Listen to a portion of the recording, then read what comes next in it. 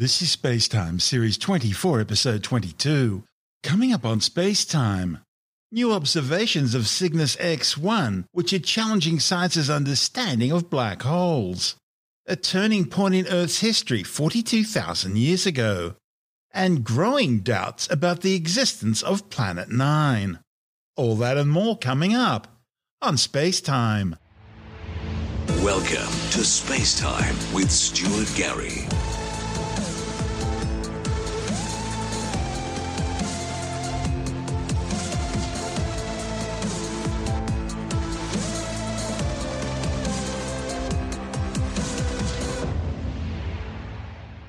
New observations of Cygnus X1, the first black hole ever detected, have led astronomers to question what they know about the universe's most mysterious objects. The findings, reported in the journal Science, suggest that Cygnus X1 contains the most massive stellar mass black hole ever detected without the use of gravitational waves. Located around 6,100 light-years away, Cygnus X1 is one of the closest black holes to Earth. It was discovered in 1964 when a pair of Geiger counters were carried aboard a suborbital rocket launched from the White Sands Missile Range in New Mexico. It achieved notoriety in 1975 when Stephen Hawking bet fellow cosmologist Kip Thorne a subscription to Penthouse magazine for Thorne against 4-year subscription to Private Eye magazine for Hawking that Cygnus X1 would not turn out to be a black hole. Hawking lost the bet and finally conceded in 1990. The new research uses the Very Long Baseline Array, a collection of radio telescopes spread across the United States, forming a continent-sized interferometer. The study's lead author, Professor James Miller-Jones from Curtin University and the International Center for Radio Astronomy Research, says the new Cygnus X1 observations use parallax. It's the same principle as holding your thumb out in front of your face and then viewing it with one eye at a time. You'll notice that your finger appears to jump from one place to another, especially compared to background objects.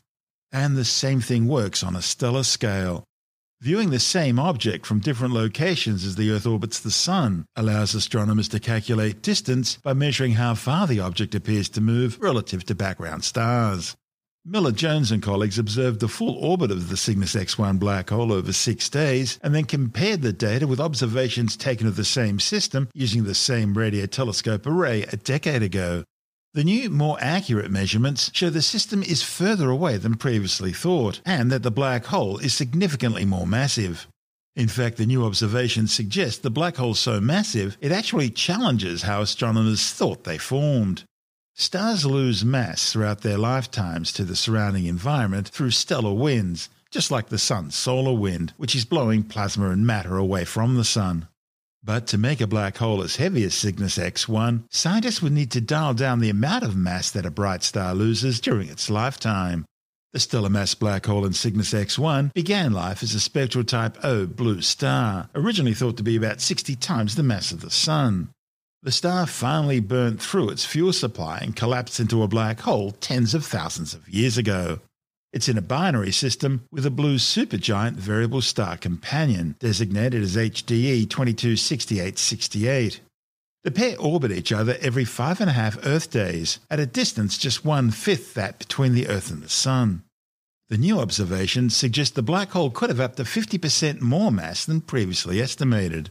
The updated measurements of the black hole's mass and distance from Earth also suggest that Cygnus X1 is spinning incredibly quickly, in fact very close to the speed of light and much faster than any other black hole ever found. Miller-Jones says the start of construction next year of what will be the world's largest radio telescope, the Square Kilometre Array, will shine a new light on the secrets of black holes and provide more information about the mysteries of Cygnus X1. Cygnus X1 is the first black hole that was ever confirmed. It's a binary star system containing of a black hole in orbit with a massive supergiant companion star. The two stars are separated by about a quarter of the distance from the Earth to the Sun, and they orbit each other once every 5.6 days.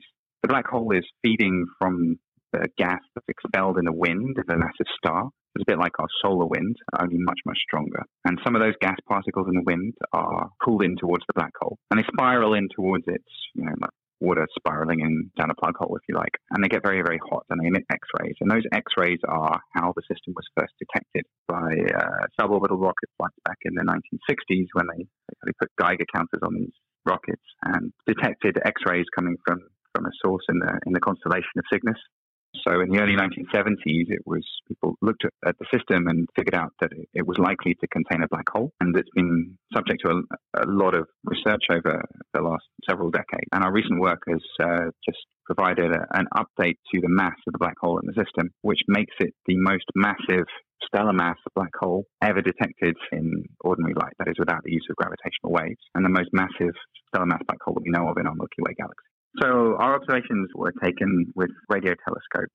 So the Very Long Baseline Array is an array of 10 radio telescopes spaced across the US from Hawaii to the Virgin Islands. And with the precision that we can achieve with these telescopes, we could localize an object on the moon to within 10 centimeters. So what we did was to measure the position of the radio emission coming from the system. So this is due to the radio waves given off by the relativistic jets being launched from close to the black hole. So they track the motion of the black hole in its orbit. So the black hole is orbiting with its companion star, and that orbit takes 5.6 days. And so we had a 6-day observational campaign with this telescope back in 2016. And we were able to actually, for the first time, map out the motion of the black hole in its orbit. So that was a large part of enabling this result. But what we then did was to combine our new data with archival data taken back in 2009, 2010 that sampled the Earth's orbit around the Sun. And by doing that, we're seeing Cygnus X1 from different vantage points. And so it appeared to shift back and forth slightly against very distant galaxies that don't appear to move. So this is the effect called parallax.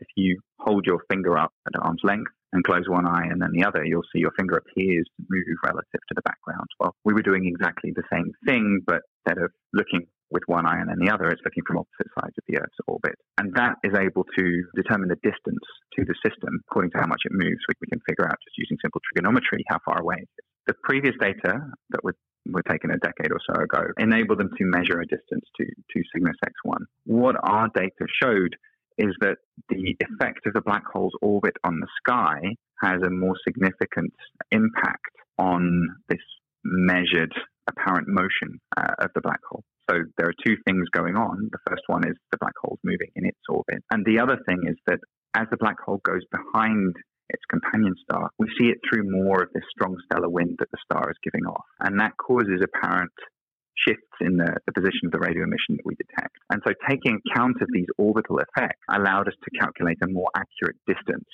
to Cygnus X1. With an updated distance, we were able to update our estimate of the black hole mass because the intrinsic brightness of the star depends on how far away it is. We measure an apparent brightness. If we know how far away it is, we can calculate the intrinsic brightness of that star, which we can use to basically model the brightness variations and the velocity variations of the star as it goes around its orbit. And from that, we could figure out the mass of the black hole. And that came out as 21 times the mass of the Sun, which was significantly more massive than had been previously believed and also than our theory suggested should be possible. And that must change the way science sees stellar mass black holes. That's right. So this measurement is challenging our theories as to how we make black holes. So black holes are forming from the deaths of the most massive stars. A massive star will live only a few million years. Stars are spending their lives burning nuclear fuel to prop themselves up against gravity, which is trying to pull them all together. And when they run out of nuclear fuel, gravity takes over and the star collapses. Now, these massive stars drive very strong stellar winds. As I say, these are much like the solar wind comes from our sun, but much, much stronger. And in certain phases of the star's lifetime, it can be losing as much as an Earth's mass of gas every day. And so over the course of their lifetime, before they get to the point where they collapse into a black hole, these very massive stars will lose a large amount of their initial mass. So we think that the progenitor of the black holes, for the star that eventually collapsed into the black hole in Cygnus X1, it probably started off its life somewhere between 55 and 75 times the mass of our sun. And yet by the end of its life, it had got down to only just about 20 times the mass of the sun, whereupon we think it collapsed directly into a black hole. So our previous theories of how massive stars evolved suggested that in a Milky Way-like environment where there are lots of heavy metals, things like iron, in the atmosphere of the star, the strength of the stellar winds that they should be blowing off ought to have restricted the mass of the ultimate black holes that they eventually create to no more than about 15 times the mass of the sun. If you reduce the amount of heavy elements in the gas that makes up the star, the strength of the stellar winds goes down, and so you can make slightly more massive black holes. If you have a less enriched set of gas from which the original stars formed. But in a Milky Way-like environment where Cygnus X1 is located, we didn't think we should be able to produce a black hole with a mass higher than about 15 times the mass of the Sun. So finding something that's 21 solar masses was a bit of a surprise, and we had to recalibrate our models of how much material these massive stars lose in winds over their lifetimes. And so that was very exciting, touching on a lot of different areas of astronomy that are impacted by the lives of massive stars. How can one differentiate between the amount of mass the black hole has from its formation compared to how much it might have as a result of other infalling material, such as that coming from the companion star? Or is that something you just have to estimate? So the nice thing about Cygnus X1 is that it's in a system with a very massive companion star. So we know that the system has to be young because we know that its companion star cannot have lived for more than 4 or 5 million years. Just massive stars, they live much faster because they have to burn fuel at a much higher rate to prop themselves up against gravity. And therefore, over the entire lifetime of the system, the black hole could not have increased its mass by accreting gas from the companion to any significant extent. And therefore, the mass the black hole currently has should be relatively close to the mass with which it was formed. Most of the other systems we know of in our galaxy that contain black holes, they have much lower mass, much older companion stars. And that means that the systems themselves can be significantly older, and the black holes can have increased their mass significantly over their lifetime. But in the case of Cygnus S1, because the companion star is so massive, it cannot have lived for more than a few million years, which means the black hole cannot have increased its mass significantly since it was born. So we know what it's been eating, so consequently we know how much it's eaten, and we know how big it could have gotten and couldn't have gotten that much bigger. Exactly. Yeah. An important question, any bets going on this particular discovery? Well, Stephen Hawking and Kip Thorne certainly had their famous bet on this particular system. I did not have any wagers riding on this particular discovery, although since the Hawking and Thorne bet has gained a bit more publicity, my co-authors have suggested that perhaps we should take up something on future discoveries. Private Eye magazine? We'll have to see. We'll have to see. That's Professor James Miller-Jones from Curtin University and the International Centre for Radio Astronomy Research. And this is Space Time. I'm Stuart Gary. Still to come, an ancient relic pointing to a turning point in Earth's history 42,000 years ago. And there are now growing doubts about the existence of Planet 9. All that and more still to come on Space Time.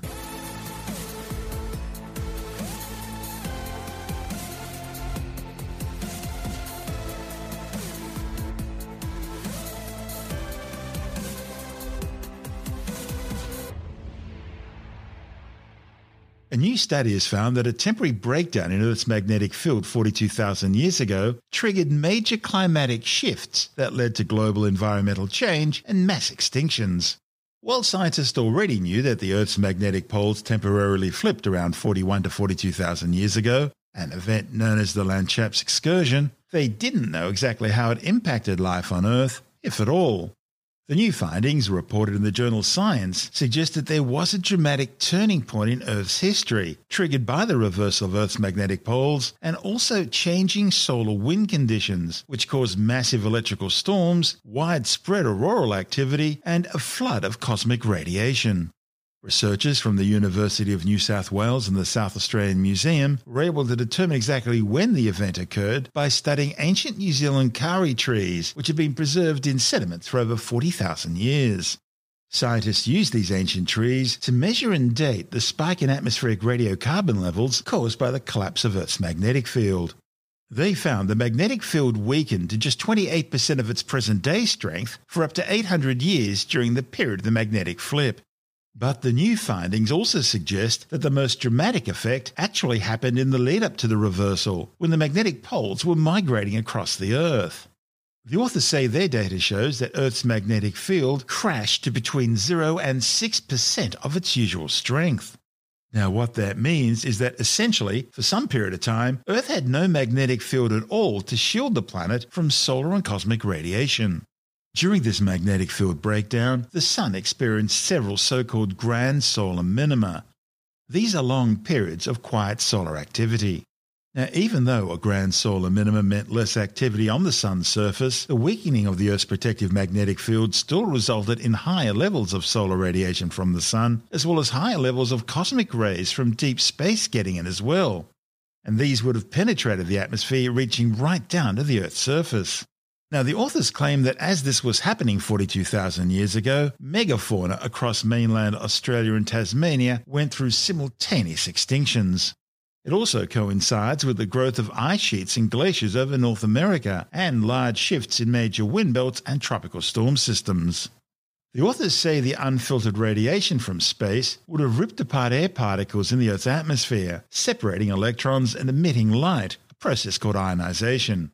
They say the ionized air then fried the ozone layer, dramatically increasing ultraviolet radiation and triggering a ripple of climate change across the globe. It also meant dazzling auroral light shows would have become frequent events. Northern and southern lights, the aurora borealis and aurora australis, which are caused by solar winds hitting the Earth's atmosphere and usually confined to the polar and higher latitude regions, would have been widespread during the breakdown of Earth's magnetic field. And all this ionized air, which is a great conductor of electricity, would have increased the frequency of electrical storms. The authors suggest that these storms must have seemed like the end of days, causing early humans to seek more shelter. And they speculate that this sharp increase in ultraviolet radiation levels, especially during solar flares, would have suddenly made caves very valuable shelters. In fact, the common cave art motif of red ochre handprints may well signal that it was being used as a sunscreen, a technique still used by some groups today. This is Space Time. Still to come, growing doubts about the existence of the long-sought-after Planet 9. And later in the Science Report, a new study says there are big advantages in delaying the second jab of the Oxford AstraZeneca COVID-19 vaccine. All that and much more still to come on Space Time.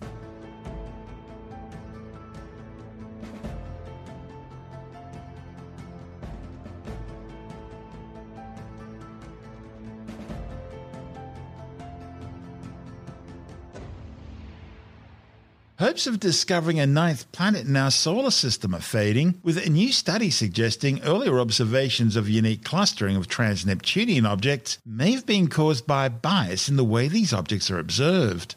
Trans-Neptunian objects is a catch-all term used to describe the comets, icy bodies, frozen debris and dwarf planets circling the Sun out beyond the orbit of Neptune. These include all the objects in the Kuiper Belt, as well as those in the scattered disk and the Synoids, but strangely, not objects in the Oort cloud. Back in 2016, scientists from the California Institute of Technology noticed unusual gravitational perturbations in the orbits of 13 Kuiper Belt objects. These perturbations, or clusterings, are thought to have been caused by interactions with an as-yet undiscovered massive planet. This long-hypothesized Planet X, or Planet 9, would have been up to 4 times the size of the Earth, with around 9 times Earth's mass and on a highly elliptical orbit around the Sun, estimated to last around 15,000 years. The authors of the original study also suggested that the possibility of the clustering they observed being a coincidence was just 0.007%. Now, if it exists, the mysterious Planet X could be an interstellar rogue planet captured by the Sun's gravitational pull. Another possibility is that it was stolen by the Sun's gravity from another star system. And there are several models of planetary migration within the early solar system which suggest that as Jupiter and Saturn migrated out to their current orbits, their gravitational perturbations caused Neptune and Uranus, the 2 ice giants, to move further outwards, in the process swapping orbital positions and flinging a 3rd ice giant out into the Kuiper Belt or possibly beyond into interstellar space. However, this new report on the pre-press physics website archive.org claims the apparent clustering was more likely due to a natural bias inherited in the way that trans-Neptunian objects were being observed. The authors claim that because they're so far away, these objects can only really be seen when they're closest to the Sun, and that forces astronomers to focus on just one specific patch of the sky on a certain day. And that very process introduces bias. This is Space Time.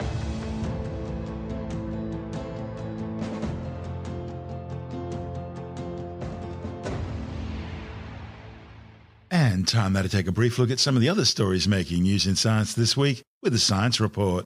Scientists have found that a 3-month interval between the initial and booster injections of the Oxford AstraZeneca COVID-19 vaccine seems to be more effective than the currently prescribed 6-week interval. A report in the Lancet Medical Journal says a study of over 17,000 participants found a 3-month interval to be 81% effective in preventing symptomatic COVID-19 cases, compared to 55% for those receiving their 2 doses separated by a 6-week interval. The analysis also showed no hospitalizations or deaths among those receiving the vaccine for up to 22 days after the first dose. Over 2.5 million people have now died from the COVID-19 virus, and another 114 million have been infected with the disease since the virus first emerged from Wuhan, China, and spread around the world. Scientists have completed phase 3 trials of a new drug which could be a real game changer in the fight to treat obesity. A report in the New England Journal of Medicine claims trials involving almost 2,000 people found that the drug semaglutide reduced body mass by at least 10% in 75% of participants, and 20% of those who took part lost an incredible 35% of their body mass. Those taking part in the trial were given a weekly 2.4 milligram injection of either semaglutide or a placebo for 68 weeks. Researchers say the average participant lost 15.3 kilos. The drug, which is already approved at a lower dose of 1 milligram for type 2 diabetes, works by hijacking the body's appetite-regulating system in the brain, leading to reduced hunger and calorie intake. It works by mimicking the human glucagon-like peptide-1 hormone, which is released in the bloodstream after meals to make you feel full. Scientists have recovered the world's oldest samples of DNA from 2 specimens of mammoths that walked the Earth more than 1 million years ago. The oldest previously sequenced DNA dates back to between 560 and 780,000 years ago. A report in the journal Nature claims paleontologists discovered the mammoth remains in the Siberian northeast. Of the 3 mammoths found, one is approximately 1.65 million years old, and another lived around 1.34 million years ago. The 2 behemoths came from a line which eventually gave rise to the woolly mammoth. A bit of great news if, like me, you need that cup of coffee in the morning and then you have a few more as the day wears on. 3 new studies have shown that drinking more coffee is associated with a reduced risk of heart failure. The results, reported in the journal Circulation, are based on findings from the Framingham Heart Study, the Cardiovascular Heart Study, and the Atherosclerosis Risk in Community Study. Researchers used machine learning to examine data from the original cohorts in the Framingham study and reinforced it against data from the other 2 studies to help confirm their findings. The studies, involving some 21,000 participants, included at least 10 years of follow-up. The authors found that in all 3 studies, people who reported drinking 1 or more cups of caffeinated coffee a day had an associated decreased long-term risk of heart failure. The Framingham and cardiovascular heart studies found the risk of heart failure over the course of decades decreased by 5 to 12% per cup of coffee per day, compared to those who didn't drink coffee. In the atherosclerosis study, the risk of heart failure didn't change between 0 and 1 cups of coffee a day. However, it was about 30% lower in people who drank at least 2 cups a day. Interestingly, the Framingham study also showed that drinking decaffeinated coffee seemed to have the opposite effect, significantly increasing your risk of heart failure. The United Kingdom Professional Standards Authority has suspended the Society of Homeopaths. The British government watchdog, which regulates healthcare, found that the Society of Homeopaths' actions led to risks to the public from homeopathy being offered as an alternative treatment for serious conditions such as depression, arthritis, and autoimmune conditions that require medical supervision. Tim Mendham from Australian Skeptics says the emergency review was prompted by the Society of Homeopaths appointing an anti-vaxxer to a position overseeing professional standards. Yeah, in the UK, the Professional Standards Authority, or PSA, is the body that accredits medical associations and certainly checks out their claims in advertising and promotion and that sort of thing. And they've decided that the Society of Homeopaths should have their accreditation suspended, basically because what they found out after a lot of examples being put forward was they did not prioritise public protection over their professional interests. In other words, they are more about pushing the, I'm not going to use the term doctor because they're not, the practitioners of homeopathy, the homeopaths, rather than the public and the patients they're supposedly treating. We know that homeopathy has nil scientific support for it. Nonetheless, they still are out there trading, taking people's money. But what was specifically of concern, the UK Good Thinking Society, which is like a skeptics group over there, has been campaigning against homeopathy for some time, especially that it has had some funding from the National Health System and various things like that. Most of those avenues for the homeopathic funding has been closed because of the work of Good Thinking. But there's the various areas that they keep looking at, including the promotion of a particular therapy to cure autism, and there's a strong anti-vaccine thread that runs through a lot of the people who are homeopaths. And that is what actually caused the Professional Standards Authority to really take notice, this last thing, because they appointed a person who was listed as Professional Standards and Safeguarding Lead, who was an anti-vaxxer. And this is when they talk about not looking after patients' needs and rights. And this person was repeatedly sharing anti-vaccine misinformation, which I think most anti-vaccine information is misinformation. And despite these conditions imposed upon the Society of Homeopaths, because they failed to take action against this, the PSA jumped on them and said, right, your accreditation is gone. Now it's suspended, so it's not necessarily sort of gone forever, but this is a big kick or hit to the homeopathic industry in the UK, which has already been taking a hit across Europe, thanks to the Australian National Health and Medical Research Council, which did a big study of homeopathy a few years ago and found that there's, bugger all to support it, of evidence in there, no evidence whatsoever to support it. And that received a lot of publicity in Europe where homeopathy started. For our listeners who don't know what homeopathy, that's magic water, isn't it? It is, absolutely, yeah. And it's a system where people think it's often herbal medicine, but it's not. It's based on the original idea that like cures like. So if you have lead poisoning, you take a bit of lead, which doesn't seem to work very well. If you have trouble sleeping because of coffee, etc., then you have a little bit of coffee. A tincture of coffee will actually help you to sleep. It's pre-science, pre-evidence-based medicine. It's a couple hundred years old, this system, and they haven't updated it really. But the trouble is, what you do is when you get this tincture of a substance which is going to fix your problems, you dilute it, and you dilute it, and you dilute it in a system called succussion. I hope I pronounced that correctly. You put one drop in 100, shake it up, bang it on something. You often bang it on a leather book or something like that. Take one drop of that, put it in another 100 drops and bang it and shake it, that sort of thing, and then take one drop of that and put it in another 100 drops and shake it and do that sort of stuff. You do that up to 30 times, and basically there's nothing left of the original material. This is then served up in a bottle as a liquid or as little sugar pills and sold as specific to your needs. Obviously, how specific it's going to be in a health food shop, I don't know. But there's all sorts of things. Like if you feel barriers in your life, this is a real product. If you feel barriers in your life, that there are sort of things restricting you, you should have a product which draws from the Berlin Wall. Someone has gone out and got a bit of the Berlin Wall, smashed it up into little pieces in the mortar and pestle, and taken a little bit of it and put it in water and put that in water and put that in water and put that in water and water, and you keep going. And the trouble is, if there's nothing left of it to actually work, they justify that by saying that this water substance, if it is water, has a memory, and it keeps a memory of that original substance, even though the substance is not there anymore. The theory of like cures like doesn't work. The system of dilution takes away any possibility that there's anything there to do the job, to treat you. Scientific, in quote, tests have been inconclusive or poor, which is what the National Health and Medical Research Council found, and that it's no better than placebo, including, as stated by some homeopaths, who are now persona non grata in the homeopathic community. That's Tim Mendham from Australian Skeptics.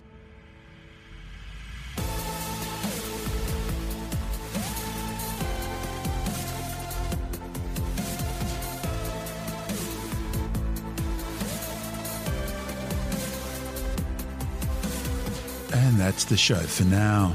Spacetime is available every Monday, Wednesday and Friday through Apple Podcasts, iTunes, Stitcher, Google Podcast, Pocket Casts, Spotify, Acast, Amazon Music, Bytes.com, SoundCloud, YouTube, your favourite podcast download provider, and from spacetimewithstuartgary.com.